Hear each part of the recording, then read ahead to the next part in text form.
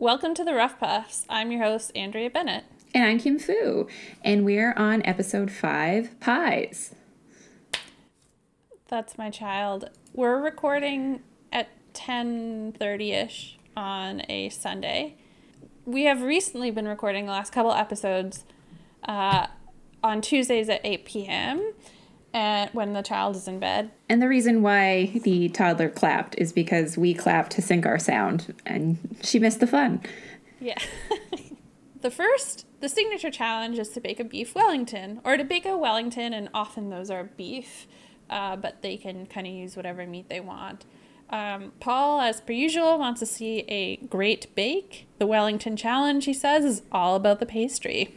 One of the parameters is that it has to be at least 8 inches long. And when they say that, they have this sneaky little shot of John sort of raising his eyebrows for a second. Yeah. John gets to be a little saucy in this episode.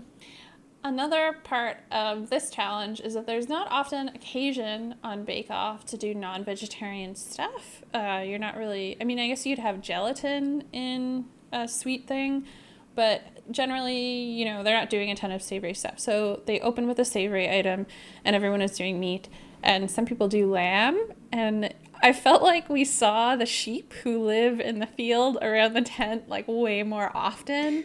Danny does make a vegetarian one, actually. She does. Hers is chickpea and spinach and mushrooms and garlic, and it sounded really good. But when it came to the judgment, they said that it was missing, that certain oomph, like it didn't have impact in flavor was the vibe. It's missing fat and umami. What one wants from a Wellington is that pastry that is ideally flaky pastry or rough puff or puff pastry, which is in and of itself quite buttery. And then you get in there and you want fatty umami center part. And so we'll talk about this later, but I made my own vegetarian Wellington and I thought a lot about that. And so when we saw Danny's, I didn't think that it was exactly going to work. There's a time and a place for chickpeas only or whatever. And actually, I often make black bean burgers instead of getting Impossible meat or fake meat that does have a bunch of saturated fat. And that's fine.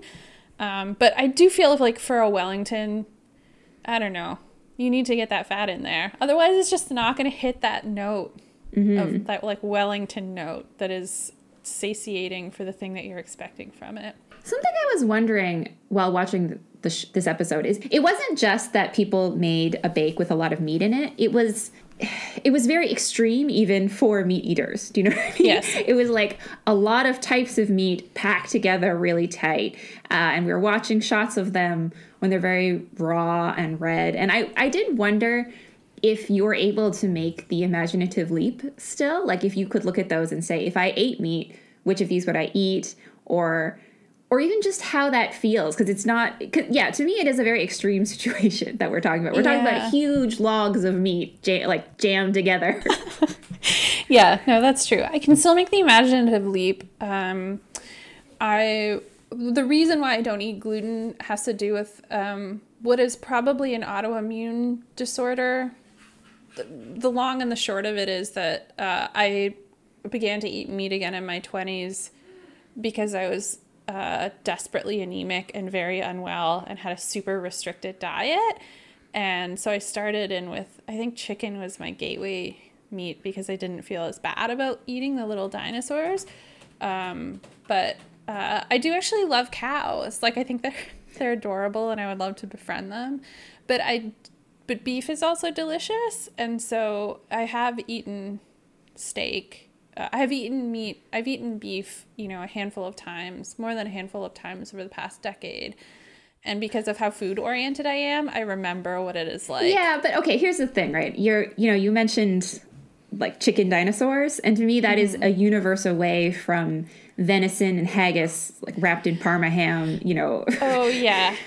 So James makes a 4 Little Pigs Wellington, and it's pork fillet, smoked gammon, prosciutto, and black pudding. I have no desire to eat that.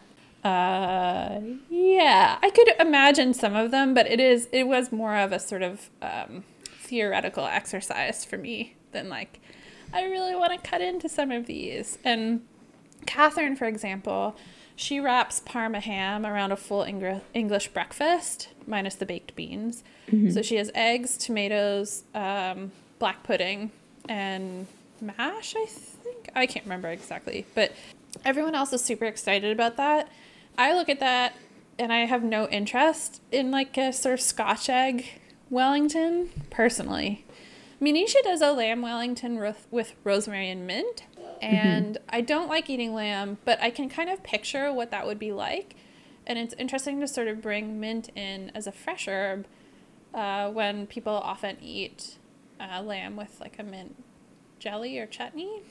Catherine and James both had black pudding, which I do think is up there with more challenging meat products. It's a very intense meat flavor to my mind. Like, you have to really like meat and the inherent essence of meat and the flavors that come only through meat and animal blood.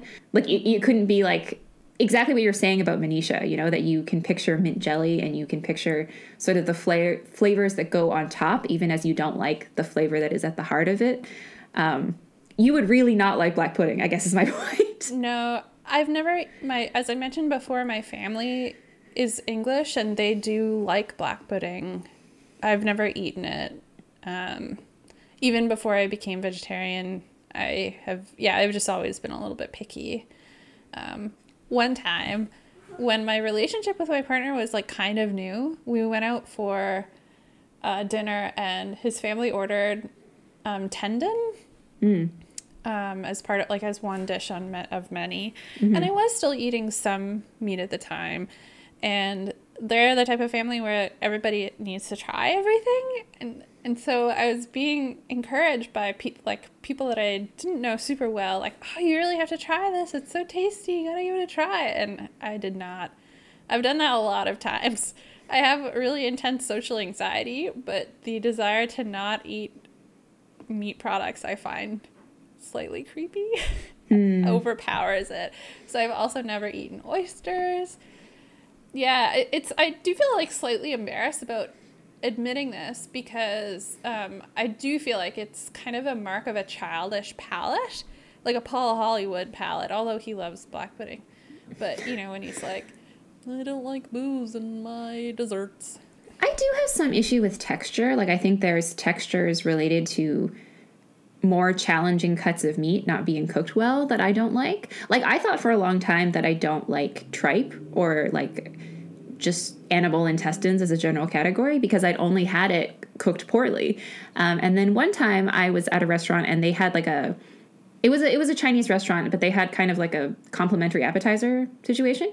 I've had this a few times now, and it's like a cold lamb intestine that's mixed with peppers and chilies and garlic. It was so good. And then I was like, oh, okay. I thought I didn't like that cut of meat, but I actually just had never had it done right. That reminds me of did you in the U.S. get the segment with Mel where she goes and eats eel pie on the Thames? Okay. I wasn't sure if they were cutting out the historical context bits. That reminds me, she says when she eats it that she's expecting a rubbery eel. Mm-hmm. I'm currently writing an essay about like appetite and eating on camera, and what I love about this segment, and I'm sorry for jumping ahead, it just reminded me, she does say that it tastes like the river, it tastes rivery, but she takes her first bite, and that's all she's obligated to do as a host who's doing this segment. But then as the eel shop fellow is talking, she keeps like tucking in because she likes the pie. That's interesting. I felt like she did not look like she enjoyed the pie. I feel like you're right, she kept eating it, but there was something, she looked like she was suffering a little bit as she was going. And it felt more like politeness, like she didn't want to offend the shop owner. You know, like she had to tell him it tasted good. And the things that she came... Everybody's going outside now. Okay. The vibe of your house on a Sunday morning is very different than the vibe of your house on a Tuesday night. Yeah, so it felt to me like politeness, like she was in front of the shop owner and she had to eat like the way he was looking at her too, he does not seem like the kind of guy that would truck with her not eating. Not eating the whole pie, right? I couldn't sit across from this guy and eat one bite for the camera. No way. He is expecting you to eat that whole pie. But the things she said, like that it tastes like the river, that it wasn't like as rubbery as she was expecting, that it was like a little more delicate. She had this look on her face like she was pushing herself through it and eating kind of fast even, I would say. And I really like eel, right? I agree it is like a delicate, flaky fish, and I'm really into it. But I did not get the vibe that she enjoyed it. I've never had eel either, which is probably unsurprising. But I felt like she was she was curious. You know, when you eat something and you're like, "Do I like this? I might like this," and it's sort of setting off like different bells in your head. I thought that was the vibe. Like she was continuing to eat because she was like, "I like it. Do I like it? I like it. Interesting." I would guess she initially was like, the texture is not as bad as I thought. And then she kept going and was like, I still don't like this taste, though. Yeah. Like, based on what she said and these shifting storms on her face, that would be my guess. But anyway, sorry, I took us down a side road. We should return to the signature challenge. So there are 2 fish dishes. Yes. Salmon, eggs, rice, mushrooms, spinach for Brendan. Mm-hmm. And he also does a pastry that's kind of different. It's equal quantities butter, strong flour, and quark, which is a kind of soft cheese. And it's leavened with some baking powder. So that seems kind of potentially interesting. And then Ryan does a sea bass en croûte with Malaysian curry powder and pui lentils. He's worried that the lentils are going to make everything a little bit too wet. From my understanding, pui lentils or lentils de pui are the green lentils that hold their shape. So they're often used in like a lentil salad or something like that. The red lentils kind of turn into mush. They're nice for lentil loaf. But when I think of them, I don't think of them as wet. I think of them as like somewhat kind of dry.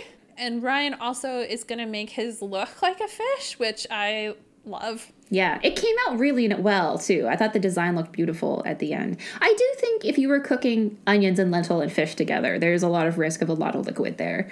And specifically sea bass, right, which is like a very lovely, buttery fish. I thought that one sounded really good. Actually, I was very excited about both of the fish pies. Because, the quark cheese was really interesting to me. I've never had it. My understanding is that it's in the cottage cheese, yogurt, cream cheese kind of family, that it's like very soft and very spreadable. And using it as part of a dough was incredibly interesting. Both of them sounded really exciting to me. And I think it's because in my life, I've eaten a lot of pork logs, that is a thing I'm familiar with. Is like just these big honking meat tubes. I've eaten a lot of that in my life, whereas these 2 fish pastries really sounded like something I hadn't had before. And I love salmon and I love sea bass in particular. Yeah, it just didn't seem as overwhelming as this pork density situation that was happening elsewhere. Yeah, I think part of it is that, when you make a Wellington, it's the center of the table, but you have side dishes. It's kind of like a Sunday roast type situation. So just, when they take cuts of it and they're putting it on the plate and you're thinking about it, you're not really thinking about the sides in this challenge. So it does seem super overwhelming to have like pork hunk with flaky paste with like puff pastry. But in real life, it would be, one of the things on your plate that you're eating. You'd probably have salad with it. It's also just I've eaten it a lot. That's all I mean, is I eat a lot of cured pork products have been a big feature of my life. And if I had access to someone who could cook this well in my life, I would be more interested in these different, more delicate things they could do, these more subtle things they could do. Mm-hmm. I did actually want to eat I would have tried the fish ones, I should say. Although I initially misunderstood until they show images of Ryan, like, preparing his fish. I thought he was going to do a whole fish, for I don't know why. But when they said sea bass en croûte, I was picturing, like, the full sea bass, which it's not. What he does makes a lot more sense, because I don't even know how you would deal with a fish head en croûte, but...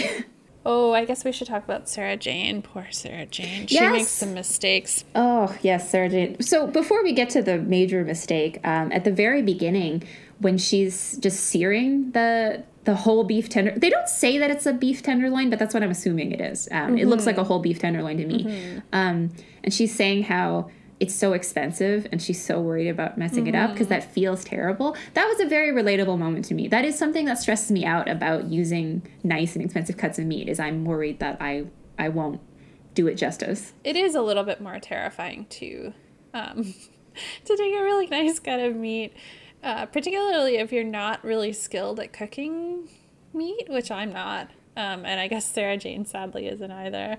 Maybe she is, and this was just kind of a curveball. But she's worried about her meat not being done enough, which you don't even have to worry that much about with beef tenderloin. I know this as someone who like doesn't eat meat.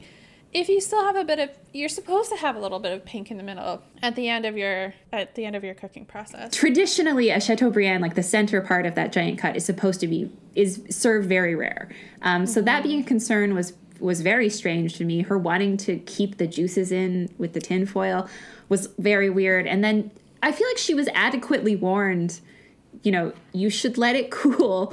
Or, Mary was like, you're not going to let it chill, before you wrap it in pastry. And, you're not expecting just the butter to run out. And then when it does go in the oven, it looks like the beef tenderloin is like taking off a jacket, like it's sloughing off clothes and the pastry's just melting off to the sides so sadly, but unsurprisingly. Mel, when it's time for judging, Mel tries so hard. She's like, I think it looks quite coquettish. Yes. And then Paul is like, just deadpans, like, I think it looks like something from the Alien film. Yes. And then Mary explains that she thinks it happened because Sarah Jane didn't chill her tenderloin in her very like kind Mary Berry way. But her face at the beginning was the most, it's like not judgmental, but she's so soft and kind, Mary Berry, but she had this look on her face like danger. It comes up at the end too with someone else, and we'll get there. But yeah, this episode for Mary Berry, I think she must be a little bit the queen of pies, because everyone's missteps this episode, she knew exactly how things are going to fail, and it seemed like she just wanted to intervene so desperately. That is a good point. That did not occur to me, but I think you're 100% right. Was the history segment next, or was it the technical next? Yes, it was the history section next. The interstitial eel pie, I wrote. Which is interesting.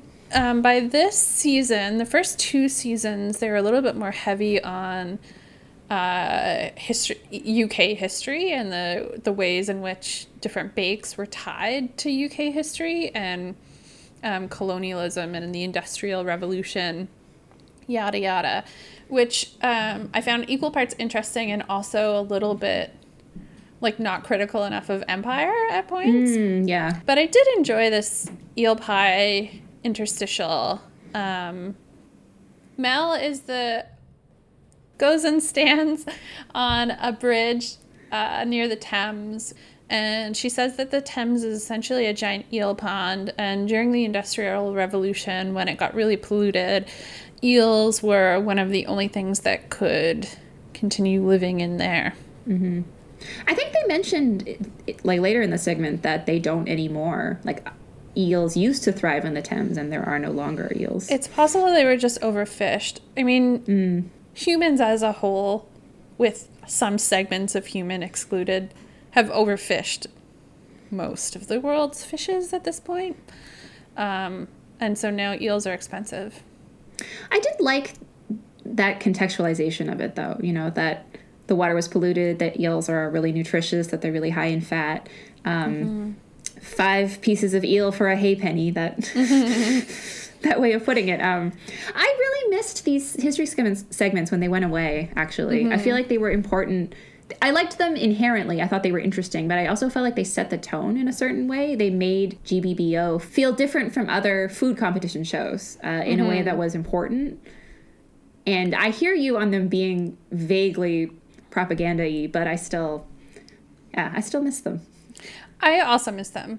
Yeah, I'd rather have them than not have them. I just feel like it is probably important to know that some of them were like, I don't know, during the period in which England was taking over the world. Yeah. And, you know, the other half of your brain is like, with the slave ships? Yeah. Yeah. Or like, all the kids working in the cotton mills.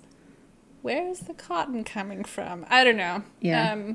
But it's also, it's like the pollution they mention is not something that just happened. You know, it wasn't like a natural disaster that no one knows why the Thames became so polluted. But I do miss them. They give nice context to the bakes that they're doing. And it is interesting I don't know, it's nice to think about the historical roots of different foods. The UK is pretty small, but it's split into like lots of different countries and cultures and segments. And so I found that interesting too.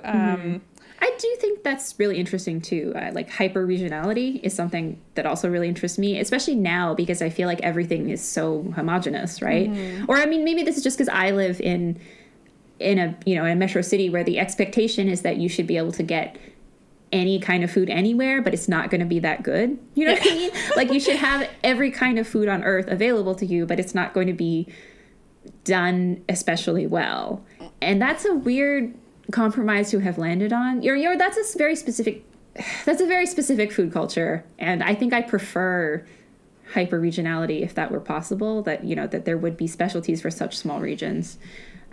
When I was watching this segment, a moment where I sort of wished I was with you is when they mentioned that in the old days, the pie shop would be the floor would be tile and covered in sawdust so people could spit out the eel bones onto the floor. And I was like, what is Andrea's face while this is happening? I can show you what it was. It was, so lower jaw dropped and widened in looking up at the sky like, oh God, because I'm picturing all the people eating like that. Yeah, I'd have to take mine to go. Oh yeah, and then also the buckets of live thrashing eels being sold by street vendors. They're not a terribly appealing fish to look at live. Well, I mean, which fish are? I was gonna say that, but once I was at an aquarium with my family. And we were looking at a tank of Arctic char that was supposed to be like educational about the life of Arctic char, and when one of us went like, we were all thinking about how delicious it looked. When you see a salmon or when you see a tuna, you can think like, yeah. I'm not thinking that when I see an eel. It looks like. And I guess you wouldn't have this context in the Industrial Revolution. But you know that, and I don't know superheroes or villains very well, but Venom? Do you know who Venom is? And he has that, like, suit that like, scoops over his body. That's an eel to me. How do you feel about squid and octopi? Do they look appealing to you? No. Nothing that I've been told that they are not rubbery, but they look like they'd be rubbery to me. And I also have like a particular thing about octopus with its little like suckers. That I picture the octopus like reanimating and crawling its way like back out of my throat. You know, that is a common fear. You're not the first person who's told me that. Like, there are people who like to eat the rings but don't like to eat the tentacles that still have visible suckers on them. And they have described that exact same fear that you are, that it'll like stick to the inside of their throat. And that's really interesting to me because I kind of hear you about live eels not looking super appealing, but I think octopi and squid, maybe because I have actually butchered them, they do look appealing to me. Maybe not alive, but dead, like certainly like I mean, I don't know how this sounds to other people, but a dead squid or octopus in front of me, I do feel like excited about eating it, kind of. Yeah. I think that also, like, apparently jellyfish are now thriving really well in these ocean conditions that we have created for creatures that live in the ocean. And I'm not that interested in eating jellyfish, but, you know, when you think about eating ethically, it's not a bad idea to turn our eating focus to jellyfish at this point in time that are like taking over a different. I mean, it's taking one jerky takeover creature and applying it to another. I keep wanting to go down this path. I keep wanting to ask you about other things, like if you think they look delicious or not. But I think maybe this is... Let's save it for a different episode. All the vegans and vegetarians listening to this episode are appalled by this one. They've logged off by this point. Okay. Technical? Yeah, technical challenge. So they're doing a chicken, bacon, and apricot hand-raised pie made with a hot water crust. Chicken, bacon, and apricot sounds like a really good combination to me until they start talking about the good bit of jelly that you pour in to fill the cracks. So like sort of like a gelatin type thing. And I understand why they do that, because they're kind of getting these ingredients to a point where they're like dry so that they can layer them. And so the jelly is going to make the pie delectable again. But that was the point at which I was like, I tap out. So they use dollies to form the pastry after they've made their hot water crust pastry with equal parts of lard and butter and hot water. John says he likes making hot water crust pastry because he has hot hands usually, which is kind of cute. What does that mean? Normally, so when you're making pastry, a lot of the time, you are keeping your ingredients as ice cold as possible. You're keeping your butter ice cold. Oh, I see. You're using ice cold water. And then you're working the dough, either with with your hands, if you're doing rough puff, to mix it up at the beginning.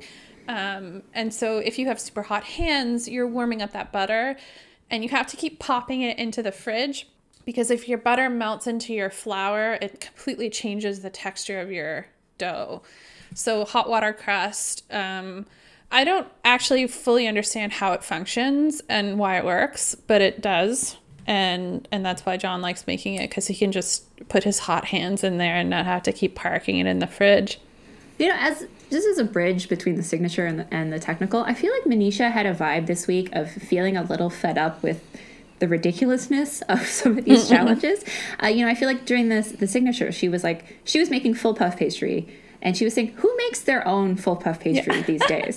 And then I feel like when they brought this out and they're all staring at these dollies, it's like, she's like, I've never seen one of these in my whole life. This is like, what an absurdity. We live in an era with pie tins now. Why would anyone do this? I think John said that, actually.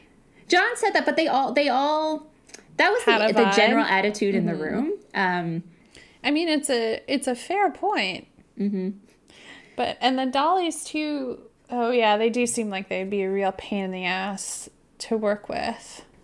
Chicken, bacon, and something sweet, to your earlier point, is also like a flavor combination I really like. But this looked gross. It looked kind of just too thick. Especially the way it looked, like it made me picture having a lot of unrendered fat in my mouth, is what I was thinking. The combination of the stock jelly and the cold bacon and just the sheer like heft of it, the way it cuts so cleanly through, that feels like it would feel so heavy, like you'd eat it and you just need to lie down for 4 hours. Yeah, I'm not particularly interested in the final product either. This whole concept, I assume, must have existed for like different practical reasons when this pie was developed. Yeah. They have to let it sit overnight. So that tells me like, oh, it's something that would last a few days potentially, or last, a little while in potentially an unrefrigerated type situation. It is a food from an era that had different exigencies, and we don't have those so much anymore. But you're right. The denseness that is so off-putting to me, the solidity of it that's so off-putting to me, you can see it making a good travel snack for that reason. If you were like off on a hunt or something, you could just pull this pie out of your pocket and it would still be intact. Yeah. So obviously everyone does pretty not great in the technical. They all, so at the beginning, Paul says you have to oil your dolly really well for them to come off right. And maybe nobody but Sarah Jane does that. I can't understand why.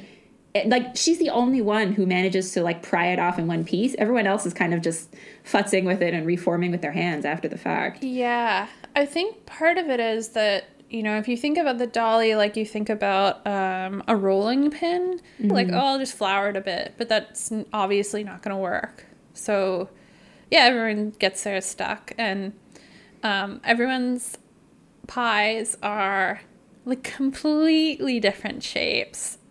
Even sometimes, like, because they make two pies, even the two pies are like totally different looking oftentimes. Paul comes out during the judging and says, you would never think they all had a dolly the same size looking out at this. So we have in the bottom at the end of this competition, we have Ryan and Danny. Ryan's ends up being a pasty and he doesn't have layers, which again, like to me, it's like, who cares? Like that probably is more delicious, but that's not the challenge. And I can't remember. Danny has no jelly. Yeah, it runs straight through the bottom, which makes sense to me. I could see why that would happen. But then the winner is Catherine, and Yes. she also had no jelly. So I think they were all kind of a mess, you know. I think she was the best of not great pastries. You know, two things. One, I was wondering if you know anything about the audition process to get on GBBO, because I do not. But Ryan mentions offhand that he made a hot water crust pheasant pie for his audition. And I hadn't thought about that part, that they must bake in front of them for their audition. They must feed them something at their audition, right? yeah, I don't know if they bake there or if they're just bringing the bakes to the audition. We should look into that. We haven't done a lot of like external to GBBO watching. Like we're mostly just talking about like the food aspects of it and not the behind the scenes like, production aspects of it. But listening to Ryan talk about that did make me curious, but I don't have an answer for you. Maybe there could be a mid-season special for us. Yeah. The other thing is, to me, this episode had kind of a narrative arc. It had more of an emotional story than most of them do. And for me, the main character was Ryan. I was extremely invested emotionally in Ryan the whole time. And he was sort of breaking my heart. You know, at the end of this one, he's last in the technical. And he's just so off his game at that point, I feel like. He says, you know, I worked so hard to get to this point, and, you know, you have to get the basics right, and pastry's a basic, and I didn't do, and it just, you know, I feel like I felt like he was sort of falling apart emotionally in a way that I was extremely invested in, and I really didn't want him to go because the focus was on how much this meant to him. Yeah. Whereas I felt like, as I was saying, I felt like Manisha felt a little bit done with all this. You know, it felt a bit silly to her. I think also in the signature she said, oh, you know, if this goes well, I might make it more at home, which is how I approach like cooking at home. You know, like if I'll try a new recipe a couple times, and if it's just too finicky, you know, I'll just be like, well, I'm not going to make this anymore. This is not going to go in the rotation. And that was kind of her vibe, is I feel like she's like back to the real world and like thinking again about cooking in this way outside like the ludicrous things that are being asked of her here. Definitely. The other thing I'll do with recipes like that is make it the super finicky way and then figure out the like lazy cheat way I can make something approximating it in future.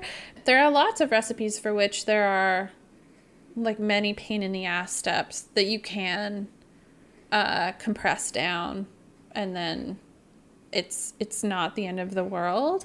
And maybe you choose sometimes to, I don't know, roast your tinned tomatoes in the pan without the liquid before you add the liquid back in. Maybe sometimes you're just like, fuck it. Sometimes, too, I'm trying to adjust recipes so that they use ingredients in the proportions those ingredients actually come. You know what I mean? Like, it'll say, like, you only need 1 tablespoon of this. And I'll be like, well, what happens if you put it in the whole can? Yeah. You know? So that I'm not storing a can of this thing in my fridge or making this recipe 10 times or whatever, right? 100%. Or having to dovetail my entire week around it. Should we go to Andrea's Baking Corner? Yeah, I was going to say, speaking of home cooking...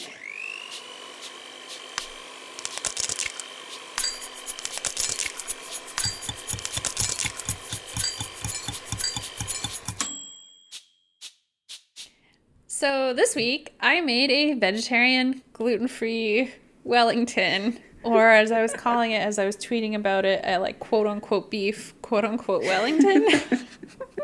So I looked up a gluten-free rough puff recipe, and gluten-full rough puff is kind of like, it's like flour and butter and cold water and Bob's your uncle.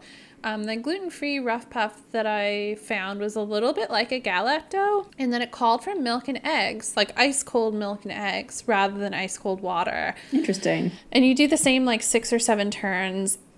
It's helpful for gluten-free dough to keep everything together and keep it kind of like workable. And yeah, I love a galette dough, so I was sort of interested in that. And then the other thing that was a bit strange, to help get some flakiness start to develop, you start your oven 50 degrees higher than it needs to be and then bump it down after 5 minutes. Once again, I Frankensteined like 3 different recipes together and followed none of them exactly, because what I used for my center was one of the sort of recently developed meat substitutes, ground beef substitutes, that is high fat, high in saturated fat, because I wanted that. I just wanted that sort of sense of like a rich Wellington. Unlike Danny. Yeah, unlike Danny's. So I followed a recipe that was for like a ground beef Wellington. And then I made a duxelle, which is like the mushroom layer. I should have either gotten my food processor out or been like, I don't know, done a little more choppy, because I didn't get, you're almost supposed to make like a mushroom pate, and mine were still, you could still sort of visibly see some of the pieces. So everything kind of needs to be cold when you assemble it. So I made the duxelle the night before, and then the day of, when I was ready to assemble everything, I rolled out the dough and then kind of formed a log on the side. Okay. Because I needed to you need to kind of guess like how much area to coat with the duxelle, so that it wraps all the way around your fake beef log. So the duxelles work that way? Like they stop the moisture from escaping? How does that work? Yeah, I mean, it's supposed to be like a pate. You cook all of the fluid out of the mushroom. They're cooking down for, I don't know, a good 25 minutes, half hour, until it is, mostly like a paste with no extra liquid. It's so hard for me to imagine that, like if that working the same way as something non-porous like Parma ham. Yeah, I think the better bet is something like Parma ham, or like a crepe, which one of the recipes I saw said to do both duxelle and crepe. But when I thought about making a Wellington, I couldn't picture wanting one without the mushrooms. So yeah, I get that. And then I didn't want to be bothered to make gluten-free crepes that I wasn't sure like were going to work out well. Anyway, that's why I went with the duxelle. And I wasn't sure too, like I haven't worked with the fatty meat substitute all that much, so I wasn't sure how much liquid it was going to release as it cooked. I guessed that it would be less than beef because it just has like different properties and acts differently and stuff like that. What meat substitute did you use? I don't think you've actually named it yet. Yeah, I think I specifically avoided naming it so far. It's the Beyond Meat ground beef packet. Okay. Why did you avoid naming it? I don't want to give them any free advertising. Oh, okay. That's fair. We'll wait till they sponsor us. Yeah. In the pictures you sent, though, it looks, I don't know if it's the light, but it looks kind of pink, like the whole time. Like, does it change color when you're cooking? It's 100% pink the entire time. It does not change color after you cook it, which is a little bit disconcerting, I have to say. I don't know, maybe they had a good reason for it. Maybe it would have been like totally gray if they hadn't put the beet juice in there.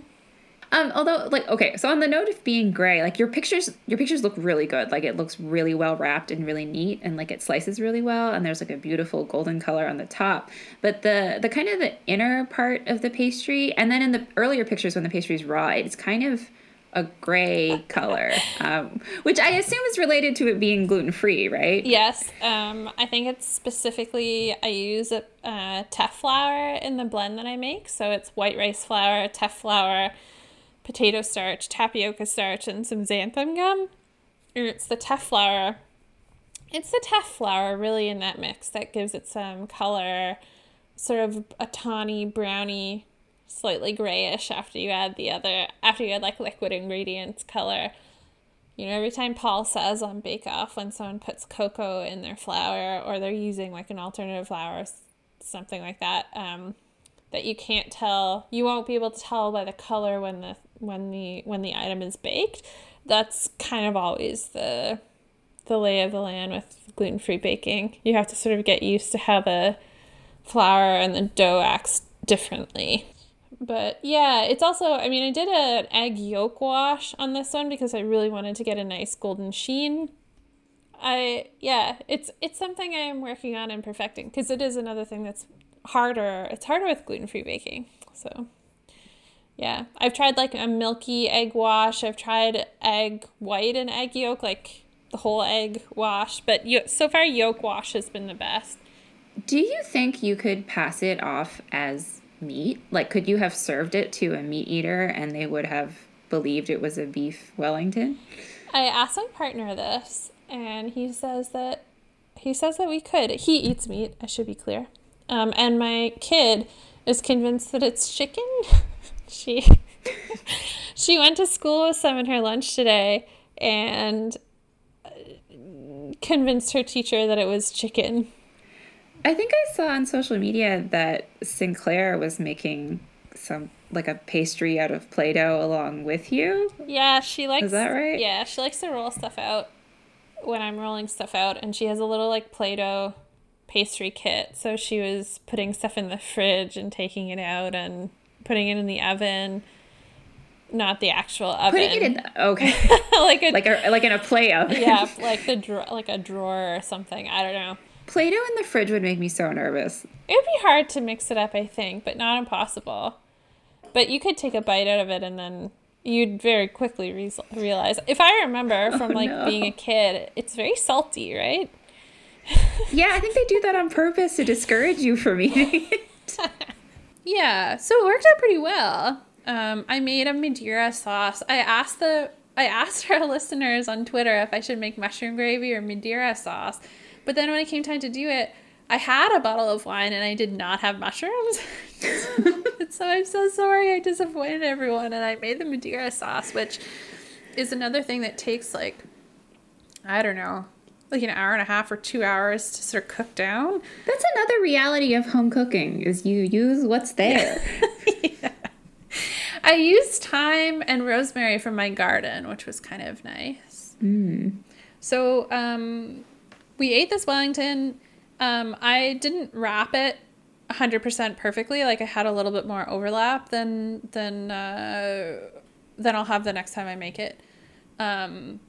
So there was a small area of like doubled pastry where my inner pastry didn't cook totally. It didn't cook perfectly. So, but the top and the sides and everything that wasn't that doubled bit cooked pretty well. I didn't get super good flakes. The next time I make it, and there will be a next time because everybody had seconds, and the child had like basically an adult size piece, and she ate the whole thing before she began to attack her mashed potatoes. So it's going to be part of your regular rotation from now on, you think? Yeah, I think it will actually. So I think the reaction of a lot of people to a gluten-free vegetarian Wellington is to be kind of skeptical. Like, and I'm wondering if you have advice specifically for people who are trying to get over that hump, or This is a bake where even if you have small technical issues that crop up that, you know, Paul and Mary are going to dissect on screen, it's so good. It's it's worth the time it takes to make it, and it's not actually that fussy. You have a lot of resting time because everything needs to be cold, but I'm 100% going to start making Wellingtons. I had thought about them as kind of like an insurmountably difficult thing, and they're not really. They're just so delicious. The end. So we have the showstopper to talk about. But I think that we can actually kind of breeze through the showstopper because it drove me a little bit crazy, and maybe all I want to do is like critique the overarching idea of it, and then call it a day. The overarching idea of American pies? Family-size American pie, no lid, 3.5 hours to bake it. That's fine. But the way that they introduce it, the way Paul talks about it, instead of being like, I need the pastry to be buttery and flaky and delicious, he says, I want people to make a less sweet pie. Pumpkin pie, pecan pie, key lime pie. I want them to lessen that sweetness and let the subtleness of the flavor come through. Because to be honest, like every time I've had an American pie, I haven't wanted to eat more of it. We just saw them make a hand-raised, gelatin-filled hell pie, and this is the way they talk about American pie. It's just so rude.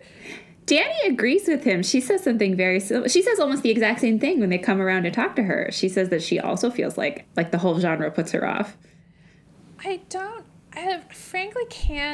get that. I've baked stuff from like the British tradition and stuff from like a more American or North American tradition.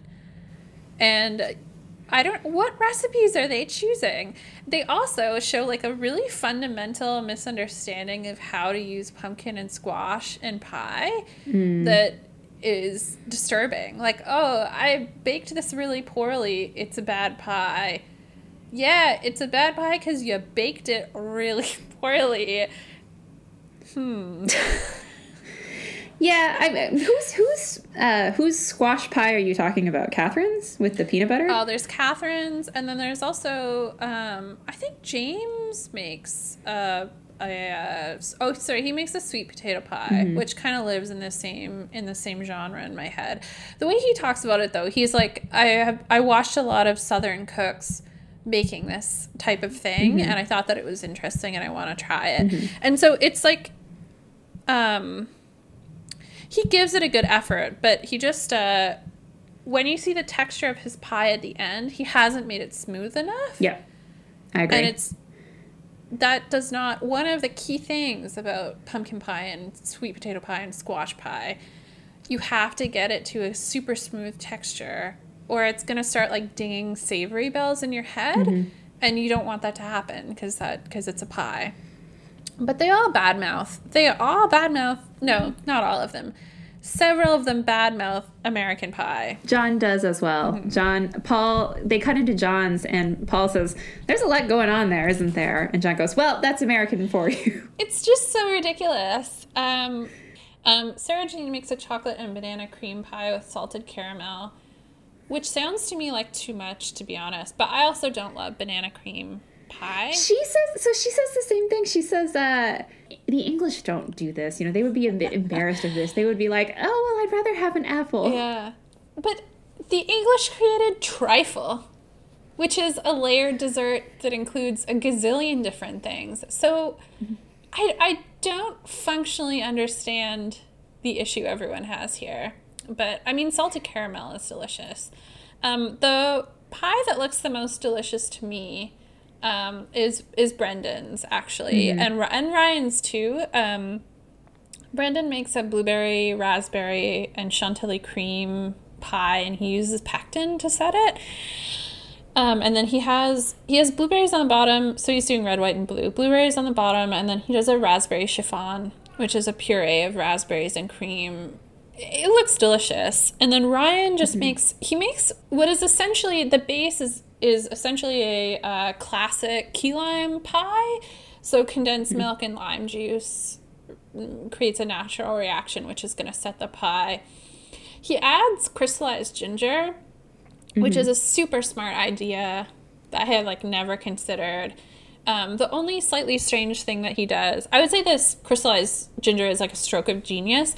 The slightly weird thing that he does is that he makes meringue to go on top instead of making a whipped cream to dot on top. So I'd rather have whipped cream on my key lime pie, but the crystallized ginger sounded completely amazing to me. I thought he sounded so good. I thought it looked really good. I agree with you. Those are the two pies that I wanted for sure. But Ryan was emotionally a mess through a lot of this. When he went to blind bake his shell, he forgot the beans and the sides collapsed and he had to do it again. And they had, that classic shot again of him throwing it away. Yeah. in the pan, and then he had like so little time left to start over completely. And he said, if this doesn't work out, I don't have a plan B. I'm completely down to the wire now. And then when the judges say it's like one of the best things they've ever eaten, he's so shocked. It's such like an incredible moment, because he had been going into that really concerned, and they went into this round saying like everyone's in danger, but Ryan was last in the technical. That's pretty serious. And I feel like he put out something beautiful, and then they loved it so much. And and lime and crystallized ginger, that sounds so good. That sounds so good. I think John and Catherine make the largest missteps here. John makes a star-spangled pecan pie with sour cherries and chocolate ganache and sweet crust. And it really is just too much going on. It looks so gritty when they show the inside. Yeah. I was like, that looks like an awful texture. Yeah. And then Catherine makes a peanut butter and squash pie with a chocolate ganache topping, I believe. And it looks beautiful. But I think part of it is, so my dad, who's from England, hates peanut butter. And I thought that this was like a quirk of him. But it may be sort of more culturally broad than that. I love peanut butter. And she serves it with like Reese's peanut butter cups on the side. And those are one of my favorite. I love a Reese's peanut butter cup, or the bougie ones, the like Justin's or whatever.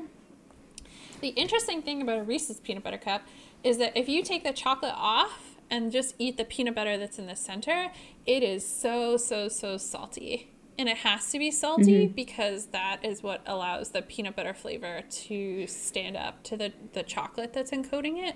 And so I feel like she probably undersalted her filling, and then she also probably should not have done peanut butter and squash. That was a bad idea. She should have done, if she wanted to do a Reese's peanut butter cup, she should have done something different.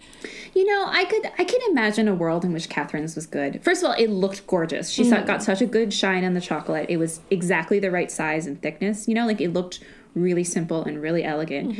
And I can definitely imagine a chocolate peanut butter pumpkin pie that is delicious. Yeah. If you had, that really smooth, velvety, like condensed milk, pumpkin kind of flavor, and then like mixed with peanut butter that had that same sort of texture and smoothness and was, salty and like, rang, as you said, rang savory bells, but then was like coated in really rich chocolate. I can imagine loving that pie. I was sort of sad when they were really disgusted by it visibly. Like even before Mary said anything, Mary was like, it looks wonderful, but... And then there was like a shot of her face, and Catherine was like, but it tastes disgusting. Because you could just see it in the slightest, like, turn of Mary's chin, and you knew. You knew it was going to happen. I think part of it is that Catherine made a pie that she didn't necessarily want to eat herself from the outset at all, and that's always a mistake. If you feel like you're playing to someone else's preferences, and you find those preferences kind of unappealing, then it's going to be hard to pull that off. But yeah, I was a bit sad about that one. However, you said that you thought John and Catherine made the biggest mistakes. I thought Manisha made the biggest mistake. So Manisha, she makes a banana scotch pie with meringue on top. Sorry, I totally discounted that one because it wasn't really a pie. Yeah. Like, she didn't even finish, sort of, It's like she had no setting agent, and then she just had like a pie shell full of licorice. Yeah. Yes. I made something approaching this mistake-ish when I made the my tart that had curd on the grapefruit curd on the bottom, but that was curd will set. Like I just left it a little bit, just a hair too loose, and then so when I had cut my slices, they oozed slightly. One oozy element is different than the whole thing is liquid. Like all the layers are liquid. This is the thing. Yeah, she made a pudding in a pie shell, and as they say, like never in a million years would this set. So, yeah, she made a bunch of missteps. Also, the flavors seem like way too... Meringue is something that you use with citrus, that you use in cases in which you need something like light and fluffy to cut through more intense flavors.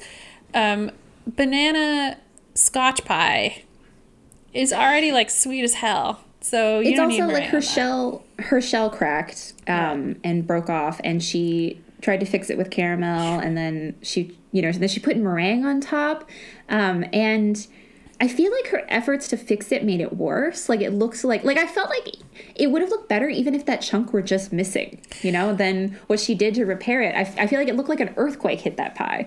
Yeah, I mean, if she had just put the stuff in without the shell in there, it would have everything would have run out the side. Yeah. But anyway, and then Danny makes a mistake because she uses alcohol to cut what she thinks are the too sweet flavors of her American pie, and then she over boozes it, and not even Mary Berry likes it.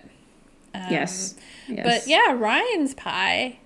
Transcendent, apparently. Is transcendent, and it's one of the best things they've ever had on the show, and it is enough, even though he came last in the technical, and did okay. He did well-ish in the signature. It's enough to win him Star Baker, so that's exciting. And there's a moment when Ryan realizes that it's him, because they say fish something, and you can see this, like, his eyebrow twitches, and then I think he might realize, like, oh, it's Brendan also made fish. Oh, it's not me. And then it is him, and it's so heartwarming. Yes. Yeah. It's such a nice moment.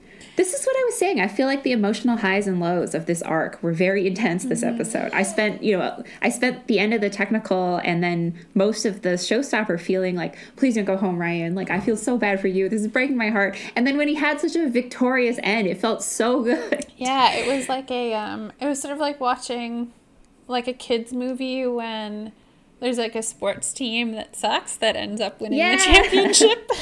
Not that Ryan doesn't even suck, but he hits a lot of like technical challenges, and I don't know, I think feels the pressure of the tent, which, like, fair enough. And then Manisha goes home, and I hadn't remembered who went home.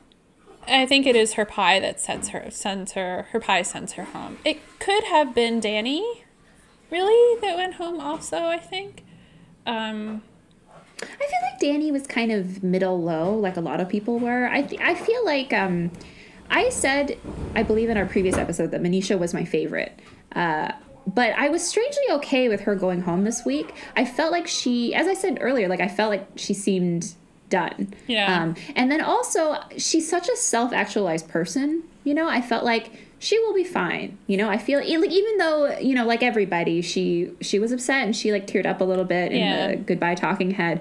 I felt like she took good things away from it. She was like, this has given me more confidence. I know what I can do now. I felt good about her going. I felt like she had a good journey. She had a good time. Whereas there were other people where I felt like if they had gone home this week, like, it would have destroyed them. Yeah. They had not reached a good point in their emotional journey with the Great British Bake Off, I guess. Yeah. Danny does say that she felt a little, like, beat up by this week. Paul says about Manisha something similar to what you're saying, which is that essentially things are going to keep getting harder and harder, and she's just sort of hitting some walls with some of the technical aspects of the challenges, which is fine. And Manisha seems like she's kind of more or less ready. The one thing that she says is that she doesn't want her family to be disappointed in her. And that's actually what makes her feel kind of sad. But she says she thinks that they won't be. And they shouldn't be at all. I know. She made it to episode 5. That's huge. It is huge. So, but it will be sad to not have her around in future episodes. Yeah. Yes, I agree. I also feel like this is part of what makes this episode sad, is that it is the beginning of the emotional unraveling of everyone. Yeah. Like, that's what we're going to have to watch from now on. Yeah. And, like, losing faves. Because everyone who's left, I like everyone who's left. I'm kind of rooting for everyone who's left. And also, sometimes I I'm sort of like rooting for someone who I know is like not as strong a baker as someone else who is like a stronger baker who's like clearly gonna get through. But I don't like them as much. I was thinking about Catherine, and her, like it's this episode where she says, "Hero to zero." That's me, Yeah. right? She's so high after the first two, like especially that she won the technical. She tears up when she wins the technical, and she says that she had called her family the night before when they were making them all wait overnight, to tell them it had been awful and horrible, and she can't wait to call them now and tell them, oh no, it was great, I won, and how like, you know, shocked and happy they're going to be. And then at the end, and then she's like, I would really like to get Star Baker, you know, once before. And she's like, you know, you can tell she feels like she's jinxing it by saying that. Like, she doesn't want to say that on camera. It's kind of like out the side of her mouth. Like, I would really like to be Star Baker. And then, you know, when her pumpkin chocolate situation goes sideways, she's like, well, you know, of course, that's like classic me, classic Catherine. And, you know, that, I don't know, that made me really upset. You know, this feeling in her mind that it discounted all of it, you know, that the one failure undid the highs of the previous day. Yeah, it's a bummer. Or even that morning. I felt that way also. Poor Catherine. Oh well, she lives to try next week for Star Baker. True. So. True. Okay, so should we sign off now? Sure. I'm Andrea Bennett.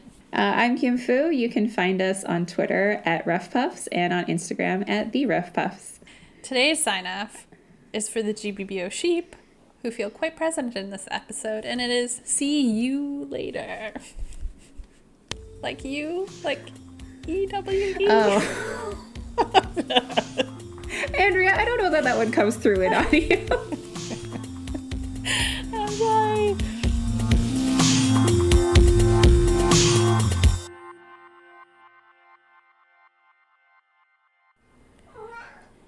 Mackerel, can you just cork it for a second?